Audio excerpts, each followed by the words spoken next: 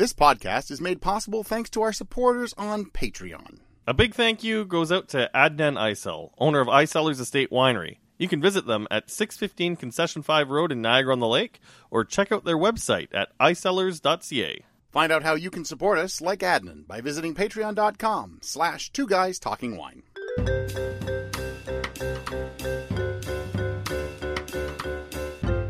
You're listening to Two Guys Talking Wine with Michael Pincus and Andre Proulx. We are doing a podcast that is literally months in the making, where, you know, it's not terribly difficult to get Michael and I in the same room, but apparently to get Michael, myself, and Lindsay Groves in the same room was damn near impossible, between Michael traveling to Europe and me just being insanely busy. So we are going to do a proper social distanced tasting of the Taylor Fladgate ports.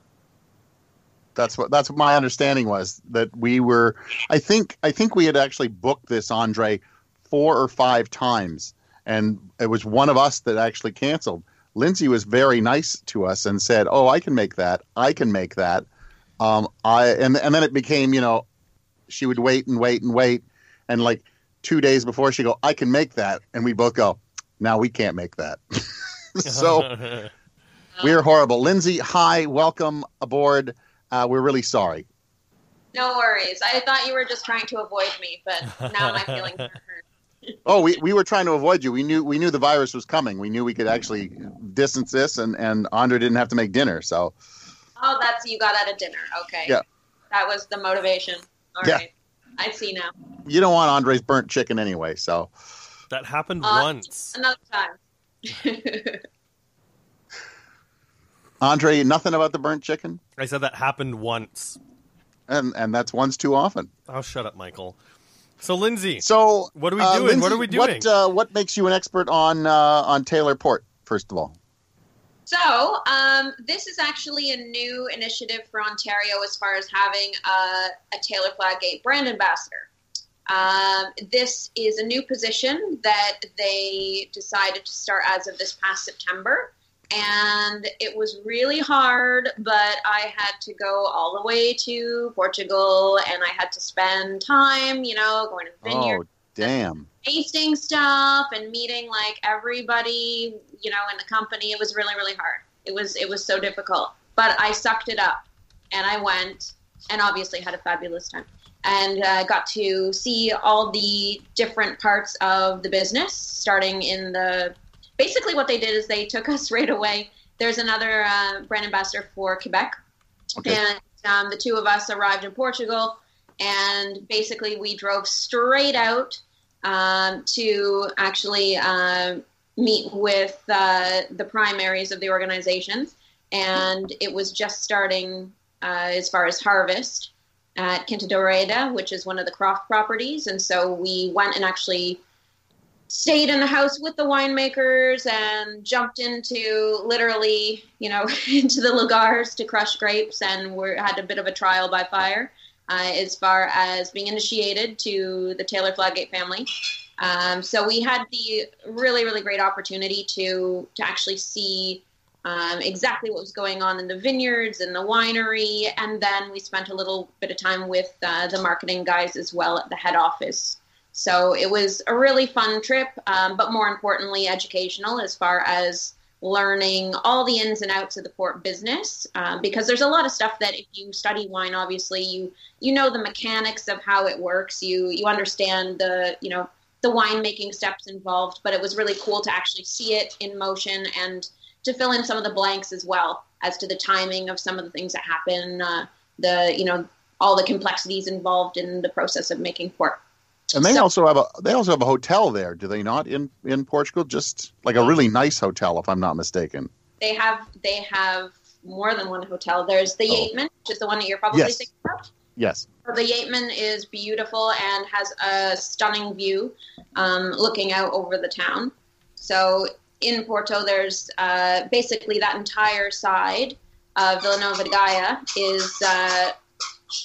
is the port houses, the lodges, and sorry, you're going to hear my dog with a squeaky toy in the background. That's all right. Andres barks every so often too. So Henry loves making his guest appearances on the podcast.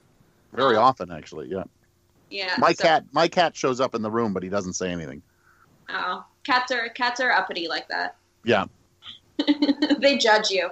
Yeah, he's upset that we're drinking port without him, but that's another story. It's like savages. But yes, so they have on the Villanova de Gaia side, they have the Yateman Hotel, which is right next to the Taylor's Visitor Center. And actually, Croft, when they purchased Croft back in recent years, they inherited also the Croft Lodges right in the vicinity, kind of just below the Yateman. And that area with the old Croft Lodges is being turned into what will be called the World of Wine, which is a massive complex that is going to be a tourism destination that has a museum to do with the history of wine. There's a cork museum. There's fashion and design. There's hospitality elements as far as restaurants and wonderful dining options. So that's something that is set to launch it was scheduled for August. I believe they're on track, but we'll see what happens, obviously, based on the current situation. But they have diversified not only, so within Taylor Fladgate family, the Taylor Fladgate partnership encompasses multiple brands. There's Taylor's, which in other markets, they just call it Taylor's. Yep. Here and in some of the other markets, it's known as Taylor Fladgate. Just to differentiate, because there was some issue to do with something else called Taylor's, so they had to put that in as far as the branding for Canada. But within Taylor Fladgate, there's Taylor's, there's Croft, there's also Fonseca. So there's a number of brands that you'd be familiar with that fall under the umbrella for Taylor Fladgate. Got it. Andre, you want to jump in here or what? No, I'm still just listening. I want to get to the part where we're talking about the wines. I've been listening to Lindsay talk about all the great things about Taylor in Portugal, but I've nearly finished my little mason jar of the 10-year-old tawny, which is it's a standard. It's definitely a standard. It's definitely a standard and something that I enjoy picking up because it is pretty affordable and it's always good. Well, let's tell people how we ended up with these wines today, and Lindsay risked her life and limb to get these to us. Not only did she brave the outside world, but she drove the QEW to get little mason jars to me with these wines, and then she drove in downtown Toronto to get them to you. So, although downtown Toronto, I would believe, is a little bit quieter these days to drive in. Great for driving. It's so quiet. The highways are still okay. It's like a quiet Sunday on the highways, but downtown is fabulous. You can just drive straight through in like 5 minutes. So that was actually a pleasure. Well, I've been cycling to work while this crisis has been going on, and there's no way I would ever bike to work on a normal weekday from Davisville to downtown. Yeah. No, it's pretty quiet. So we are on the 10-year-old tawny. And I love these little mason jars. They make great little glasses. So, look, first of all, tell us a little bit about tawny ports. A lot of people believe that a 10-year-old tawny means that it is the average age of the wine, where I understand it is not the average age of the wine. So how it works, basically when you're talking about port, within the world of port, there are different styles, including tawny, which basically when you are differentiating, tawny ports have been aged oxidatively versus ruby ports, including late bottled vintage, and your vintage ports are aged more so in the bottle. So the difference you can tell immediately just based on the color. If you're comparing tawny ports to your rubies or, again, within that LBV and such, they have a tawny color. So it makes sense they would call them that because that's what they look like. The other thing that you'll notice, obviously, you just mentioned that what you have is the 10 and 20-year-old as far as samples I've given you to try. So there is an indication of age on the bottles. As far as what we have from Taylor's, the 10 and 20 are mainstream as far as what's available. We also do have a 30 and a 40-year-old as well. So that's pretty interesting just based on the flavor profiles that you get and the ability to try even just the 10 and 20 side by side. You see how things develop in terms of the flavors as it ages longer in barrel. So the 10-year-old, you'll notice, has a lot more upfront fruit to it. And I should mention these are ports, so they are all fortified. And when they make port, just to give some of the groundwork here for this, when they make port, it's starting to ferment for about 4 days, and then they add alcohol to fortify it midway through. And what you end up with then is a beverage that has a significant amount of residual sugar, which is natural sugar, though, occurring from the grapes, and then higher alcohol based on the fact that it's fortified. And these all are blends of multiple different grape varieties that are traditional varieties used in the Douro. So the 10-year-old, you'll notice right away, has upfront fruit. It does have that kind of warming alcohol in the finish, but you get kind of dried fruit character. You get a little bit of that nuttiness associated with tawnies, which when you compare that to the 20-year-old, you're getting a lot more of that nuttiness. And those dried fruit characteristics are starting to show through. Yeah, it gets even more intense in terms of the dried fruit character. So what do you think, though? You're trying them right now. Well, Andre? first of all, in the wine world, this is probably the only time you get to say, I really like that 10-year-old. So shut up, Michael. Without getting in a lot of, Weinstein trouble. So, yeah. It's I've always been a fan of 10 and 20 year ports, and I appreciate that the 30 and 40 are usually pretty easy to get your hands on at the LCBO, but every time I've had a chance to taste ports that are that old, I know the price generally usually gets up, but that's not what makes me turn away from them.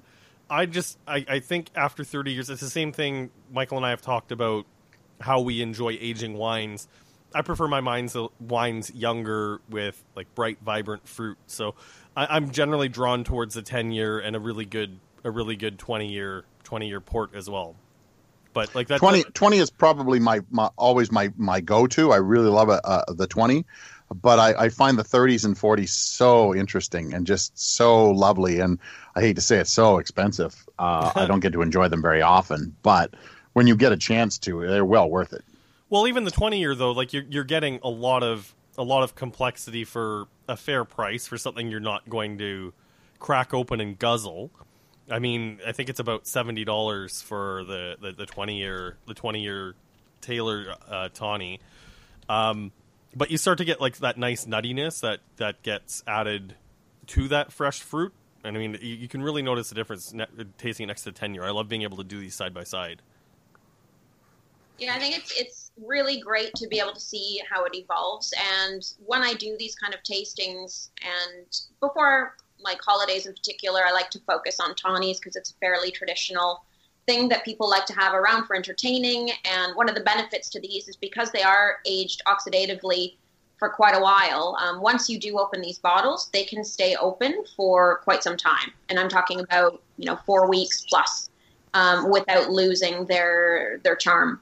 So the advantage to having that around, obviously, if you're having people drop in, we're all fantasizing now about being able to have people visit and over for dinner now that we're all locked up. But in situations where you want to have something on hand to offer guests that are coming around, these are great options because you can keep them in the fridge and just use them as you need to. So you're generally with port not drinking a whole bottle in one sitting. It's something that you're normally having a smaller pour. And traditionally people would enjoy after dinner. I really like having them as an aperitif. I like having them when you're just kind of hanging out, not anything too serious, having them with some basically appetizers, like little nibbly bits, maybe some cheese, maybe some charcuterie. So they're really, really versatile when it comes to food. The 10-year-old, I find when I'm doing these kind of tastings, appeals to people who do like something a little bit more youthful, a little bit plumper, easier going. The 20-year-old, I think, is a really, great example of something that has a little bit more complexity to it, appeals to the connoisseur because of that, the nuanced nuttiness and oxidative character, which is quintessentially tawny. And when Lindsay talks about dreaming about having people over, it was really funny as she dropped off the stuff today, put it on the porch, texted me and said it's on the porch. So I came up and it was a fishbowl thing. She was like talking to me through the glass. All right, that's great. So and she's in the middle of the driveway, so we're like almost yelling through the glass. So it's actually it is something I'm dreaming about, is to finally share wines and ports and other things with people in the backyard and going out and having people over for a barbecue. This is a nice consolation prize though. Like, it's amazing that we can do this with technology, that you and I are, like, we're literally enjoying the same wine and we're hundreds of kilometers apart. And you know what, if I can just like wax poetic for a quick second, like, this is definitely something we've taken for granted, because we've recorded this podcast like literally hundreds of times from remote locations, but like never has it felt so good to have the human contact. So, and it's really funny because what people don't know is that we usually do this just audio, but Lindsay popped in video as well, so we can actually see her. Now she can't see us. So, why would she want to see? We your promise face we're not anyways. making any grotesque hand gestures or anything, but. It's nice to actually see her as she's describing everything. Although I noticed there's not a glass in your hand, so that's Lindsay, that's what's concerning up with that? me. What's up with that? Well, because I was trying to get in here, I just got home and just got on the computer. My battery was dead when I texted you. I didn't realize, because I said, okay, I'm ready, and then I realized my battery was dead. So I literally just got on the door, got my computer set up, and sat down. It's the magic of radio. I can pause this and we can come back to it. Just I will add some music right here while you go get a glass of wine. Well, my lovely husband assistant here brought me it's in your hand. He's eavesdropping on our conversation. Obviously, that's what's happening. So, Lindsay, the question that I do have is, a lot of people think of port as an after-dinner drink, obviously. What about, is there anything that you would pair food-wise? I know Andre's a big wine and food pairing kind of guy, and he's always talked about ice wine and fried chicken, which, believe it or not, is as weird as it sounds, but it can. I would do port and fried chicken in a heartbeat, and I would. It's a thing, Lindsay, when you talked about like connoisseurs appreciating the 20-year port, but it's the cool thing about port is that it's probably one of the more accessible snobs wines. Like, you don't need to be an expert to be like, oh, well, yes, this does taste a little bit like almonds and like purple candies. Like, it's very, very tasty. But I know you talked about and sacramental wine. But but I know what I was trying to get at is, would you pour these for a dinner in any way, shape, or form? Like, what would you pair them with? I would totally pour them with almost anything. I was saying I like having them just to kind of, because they're versatile. You have sweetness, first of all, which sweetness goes well with other sweetness in terms of food items. But more interestingly, it works really well with anything salty and savory. Yes. So I like it with salty stuff. Like if you have some mixed nuts, if you have chips, even, like pretzels, something like anything with salt and the sweet is a really nice combination. And traditionally, port, the pairing that you hear about all the time is with Stilton. It's an English thing that they specifically do around holidays. It works so well because port obviously is intense, it's sweet, and then you have the Stilton that's salty and savory. So that's a classic pairing, but I really like aged cheddar with them as well. I love any kind of aged, kind of sharp cheese. So I actually really love manchego and stuff with them. Anything that has a bit of a bite to it in terms of cheese styles. But also it just goes, if you're having like little aperitif with some items that are just being passed around, it can go with almost anything. So I don't think that there's any hard and fast rules when it comes to food and wine pairing. I'm a big advocate for just being creative and enjoying what you like. But what about a main course? Would you think about? Yeah. Like what would you think would be? You know what? I need to show off these ports, but like I want to bunker down and put some really good food on the table. I'm giving you all my secrets now, so now I'll have to kill you. But no, I would do. If the virus doesn't get you, Lindsay will. Jesus, Michael. Now that you have my secret inside information on food pairings, I would do the 20-year-old actually with a really, really rich mushroom risotto. Would be killer.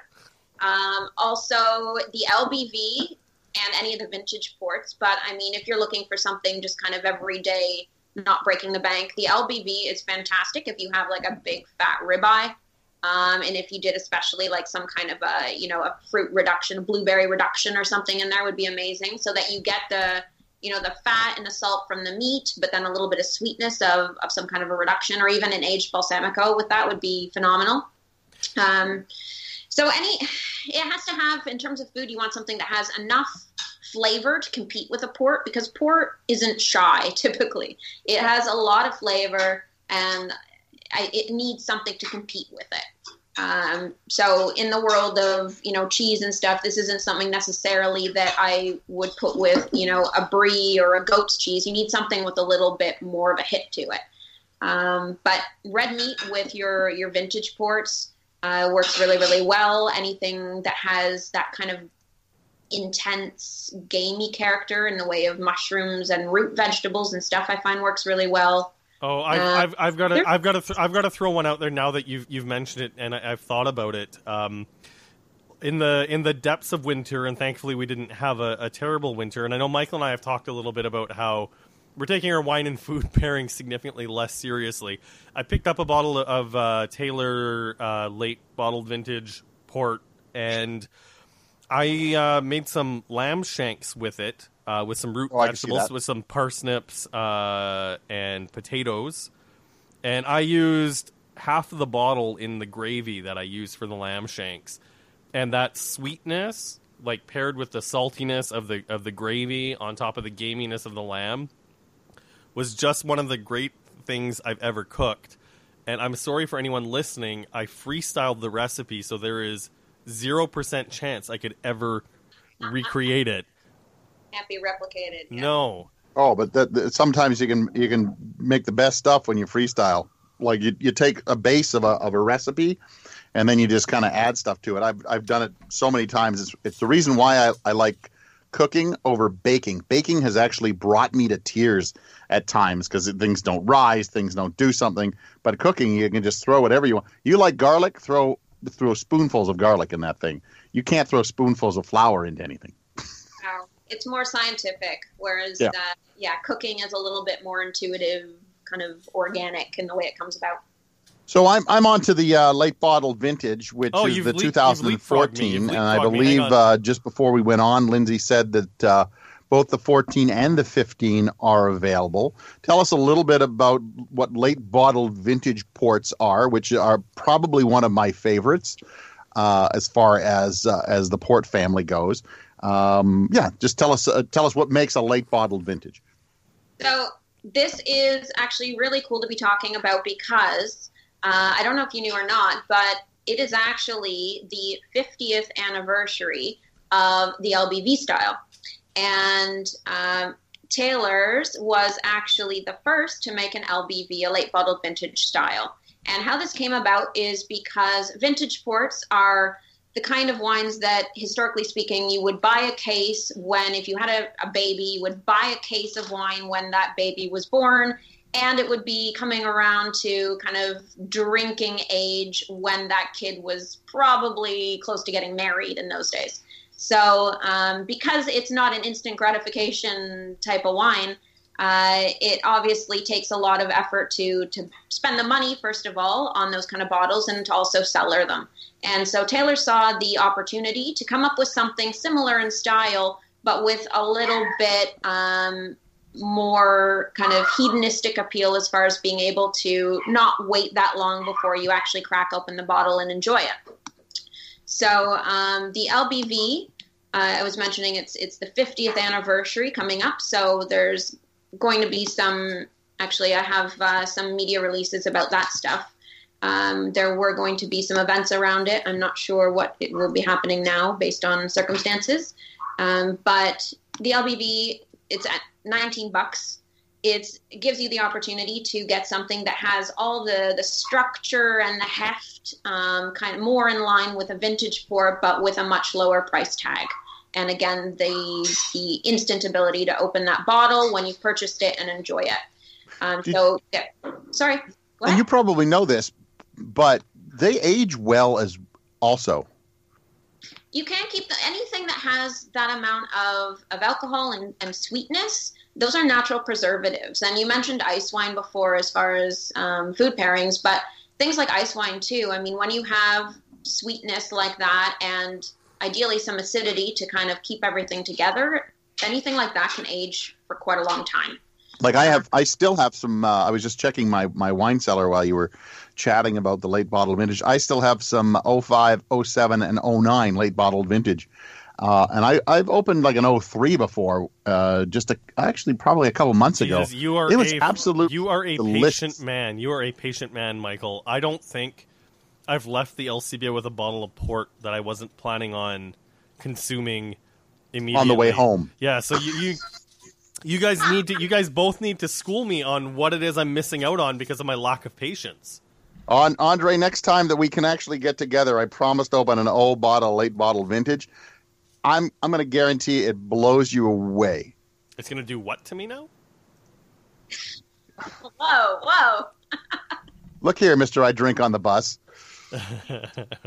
Yeah, you didn't specify. As long as you're taking the bus after shopping at the LCBO and opening that bottle, then that's okay. Yeah, I thought I should throw that in there instead of throwing Andre under it. So yes, that's fair. So yeah, late bottle vintage is just, I guess, I always tell people it came about because you had to do something else with those grapes, right? You can't just always make a vintage port. Like, how many times a decade do they declare a vintage for a vintage port? So vintage port is generally declared about 3 times a decade. So they save the best years to actually declare a vintage.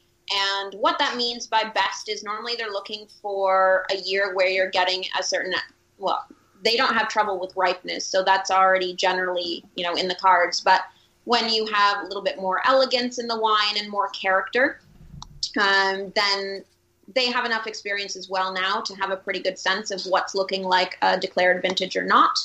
But it depends on when you're talking about different houses as well. Everybody has their own kind of idea as to what constitutes their house style, what kind of things they're looking for. So it should also be noted, Taylor's has a style that's different from Croft, which is different from Fonseca, which is different from all the other port houses out there as well.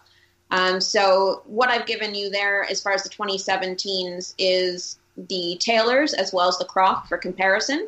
Because you'll notice even from the same year, they're going to be drastically different. So even when you talk about a declared vintage and the fact that that's only happening 3 times a decade, even within those declared vintages, every producer is going to have a slightly different style based on their vineyards, based on kind of their, philosophies and how they traditionally are making, like this. The production method isn't going to vary dramatically, but obviously the blending and the vineyard complexities that all go into this are going to result in different styles for each producer. So I'm going to put you on the spot in the year from 2010 through 2017. Obviously, they haven't declared after that. What are our vintage dates? Or if you want, and if you have them, let's say the 2000s. What are the declared vintages in the 2000s? I thought I didn't know I was going to be interrogated. I wasn't ready to do MW style drilling at this point, but as far as recent vintages, the 2011 and then the 2016 and now the 2017s are the current. So you still do find some 2016s. I was mentioning the destination store for Portugal, the one on St. Clair West, has some of the 2016s. There's a few other stores that have some around still. 2011 is a little bit less so. But in terms of, like, if you're talking about the 2016s versus the 2017s, the 2017s are even a little bit more kind of big and plush and kind of, extroverted, I think I would use as an example of how to describe. 16 seems to be a great vintage all over Europe. I just came back from Italy. Well, I can't say just because people will start shunning me on the streets, but I've been back now for over a month now, and it just seems like 16 was a great vintage in Tuscany, in Umbria, all over Italy, and it seems that 16 was also a great vintage all over Europe. Yeah, it depends on what you're talking about, though, because whenever you have a vintage, yes, it could be widely, good for even reds, but obviously if you start drilling down a little bit further into, what's good for reds isn't necessarily good to be good for whites, isn't necessarily very true.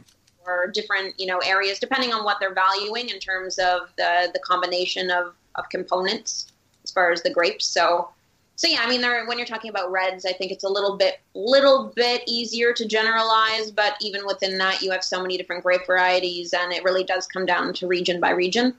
But 2016, for a lot of red regions, it was really great vintage. So, Andre, just to discuss with you a little bit, so did you try both the Croft and the Taylor? Oh, I'm still on the 14. Did I miss something? Yeah, open up the. Okay, so I guess Lindsay and I are going to talk while you. No, while you know you what? try I the actually vintage, I was checking the price of the 20-year Tawny a second ago on the LCBO website. I was correct at $69.95, but I did take a look at the vintages site. Hang on, let me take a second. So the Taylor 17. So I did send you the link. The Raspberry 2017 Jam. vintage ports have gone out through Vintages Online as a special offering. I'm looking at that right now. Should I buy the 6-liter bottle for $1,285? Obviously. Thanks, Andre. What a dumb question that was. And how long should I age it? I know you have credit card in hand right now. And how long should I age it for?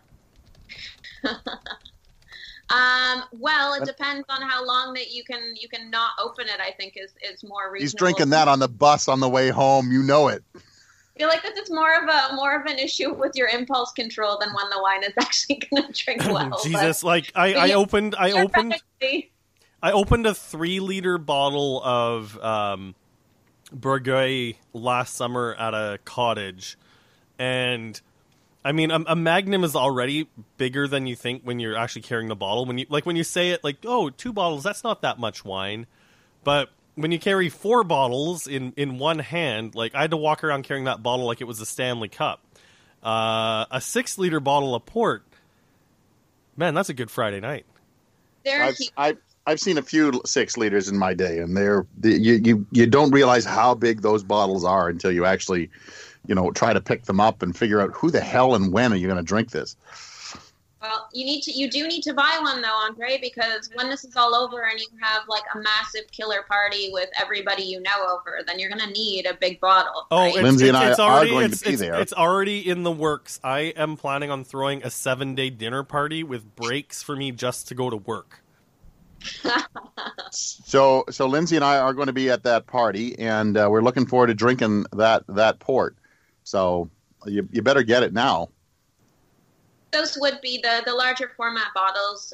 People will buy sometimes just because it's fun to have one in your cellar and have bragging rights. But also if you for a wedding or for a future event, there's that benefit, or more commonly for restaurants, or if they do have a cellar of, stuff that they're not looking to turn over right away and they can actually hold on to, then the larger format bottles are something interesting to have, especially when you do have larger groups, or, if there's business dinners, things like that, where people are willing to spend a little bit more and have something more special, then those can be a really cool addition to a wine list.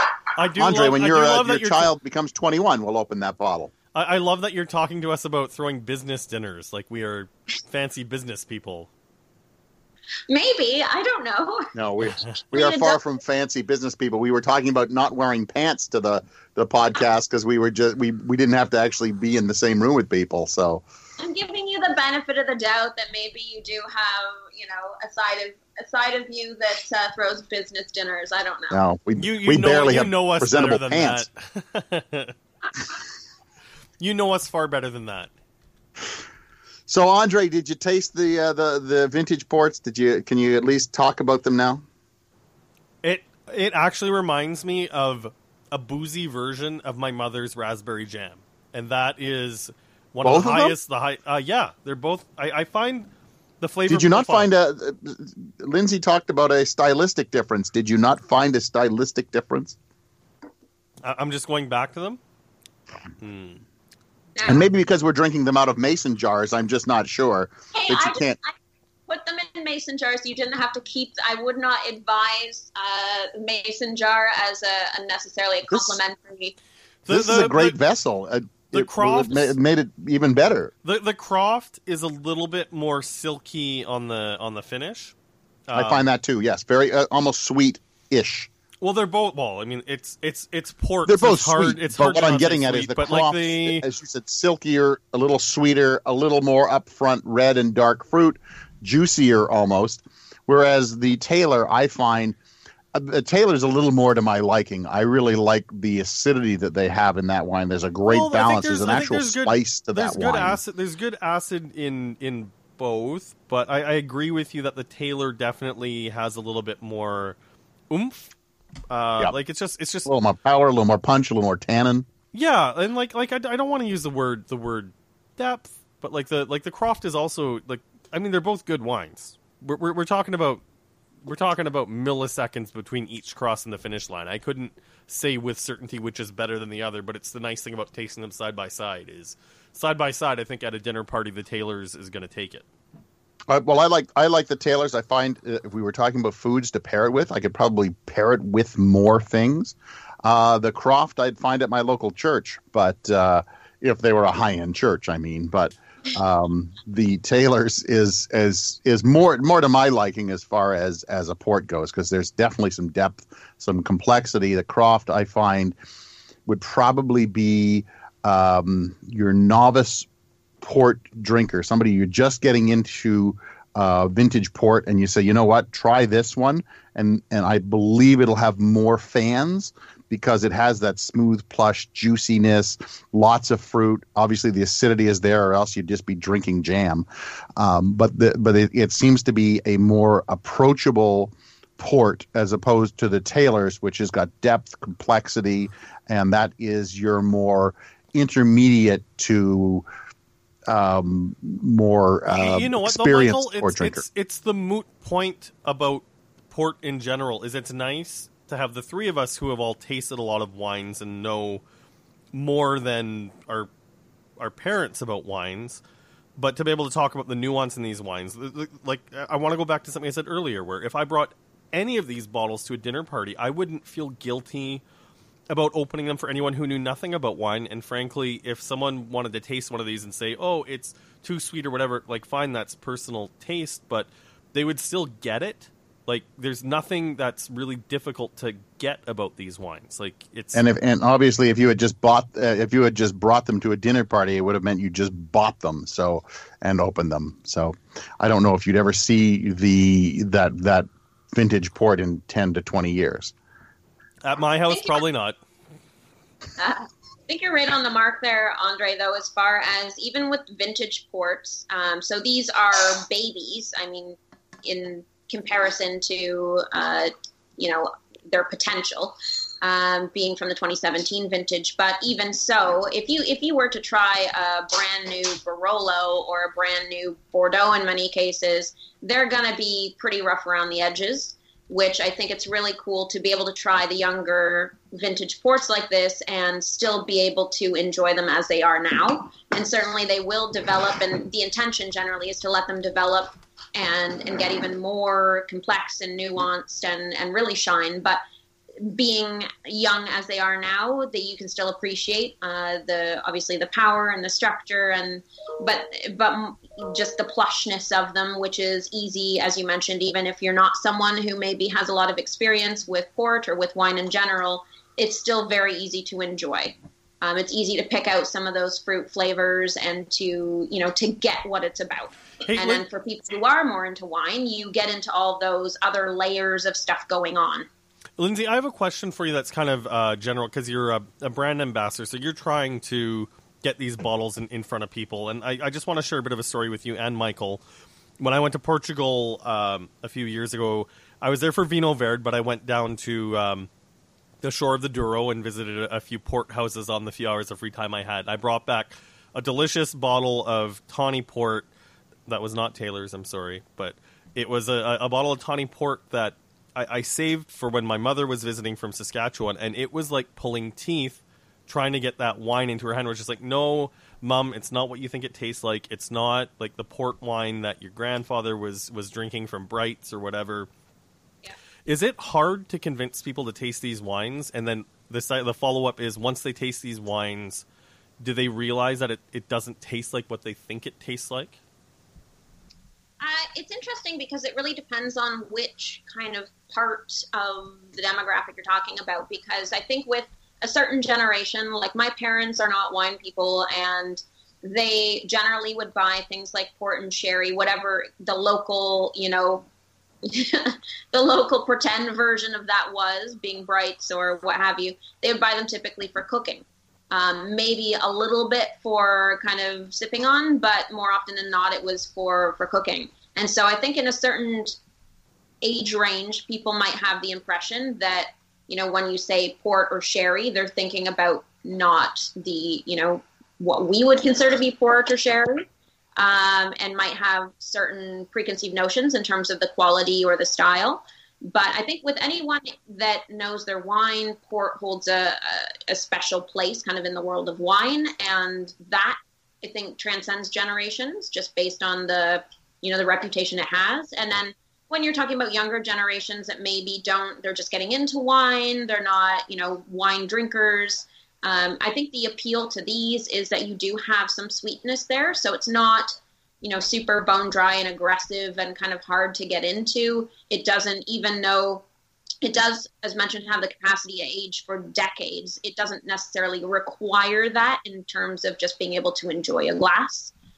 So I don't think there's any, sure, some people might tell you have to age it for a certain amount of time. And if you're spending the money on a wonderful vintage port, then I think you would probably want to see it through. But there's certainly nothing wrong, again, based on purposes, to open a bottle anytime that you feel like it and being able to enjoy it as it is, drinking right at that moment. And I think the younger generation appreciates the upfront fruit character, the kind of softness, the plushness. With the two vintage ports that you have in front of you, you mentioned, Michael, the styles between the Taylor's and the Croft. And the Croft, I think, is really, really easy to just fall in love with because it's just really friendly and lovely and has all that intensity of character. Taylor's is a little bit more refined. And you get more of that violet and spice and kind of a little bit more structure versus the Croft is a little bit easier going.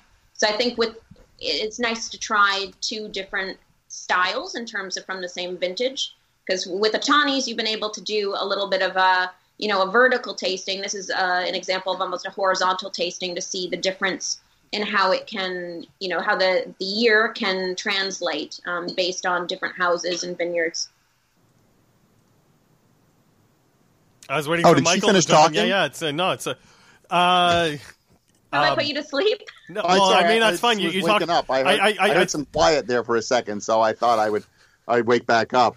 I think calling a port tasting a horizontal tasting is definitely an apt description, because if you drink a lot of these at once, you do need to be careful because the alcohol levels are higher than regular wine. I think that's the full disclaimer that we need to remember. But man, they're usually 19 to 21%, and I was just thinking about it as I was sitting here. So Andre.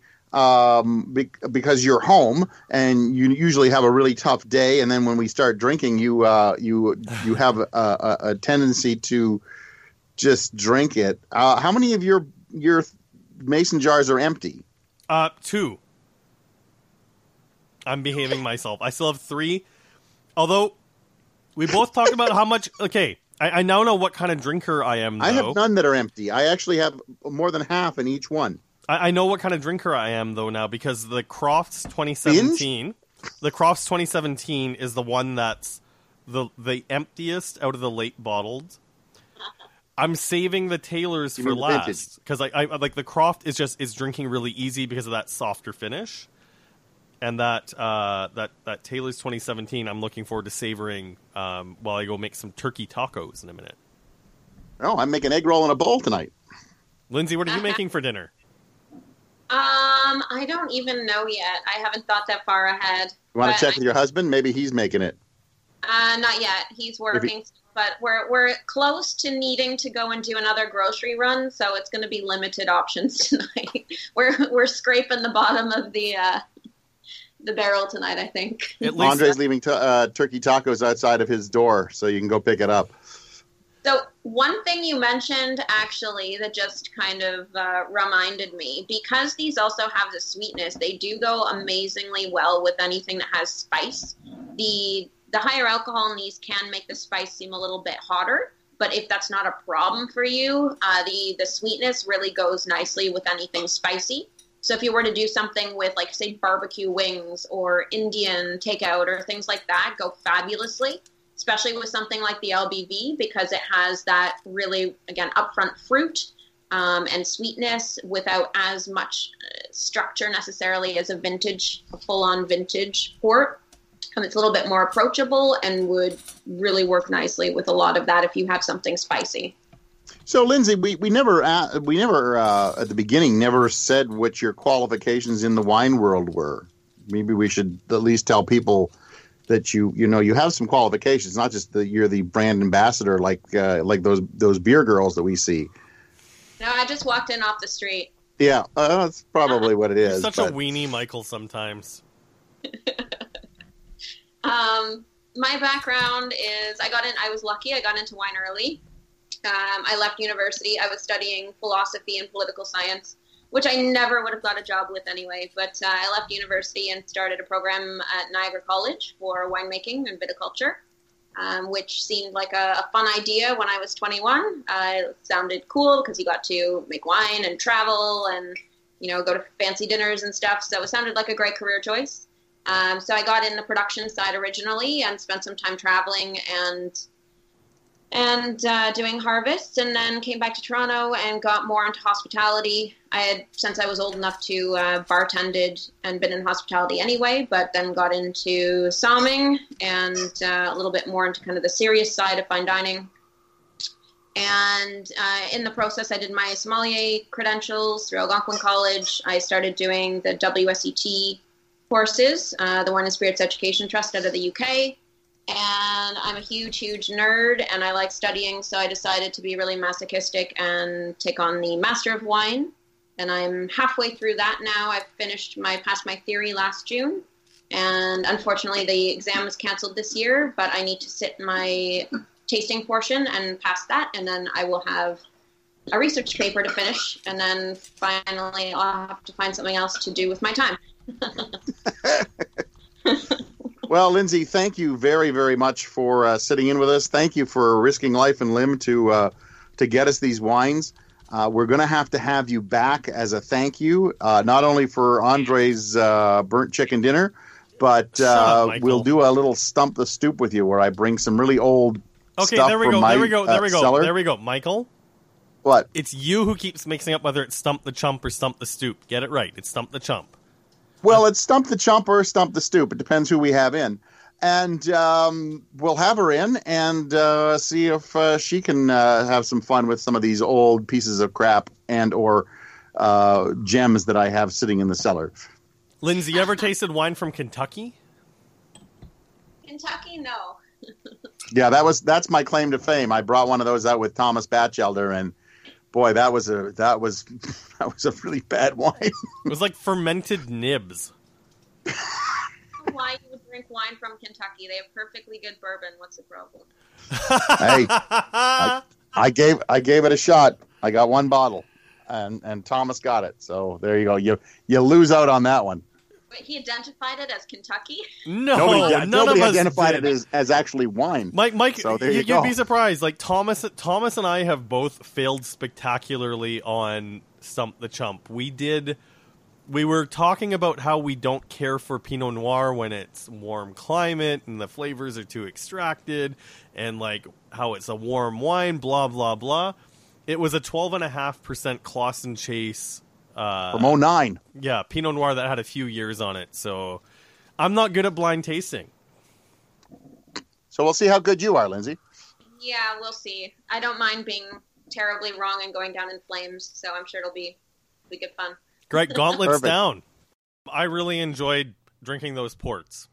I tell you, Andre, I think I finished all my bottles.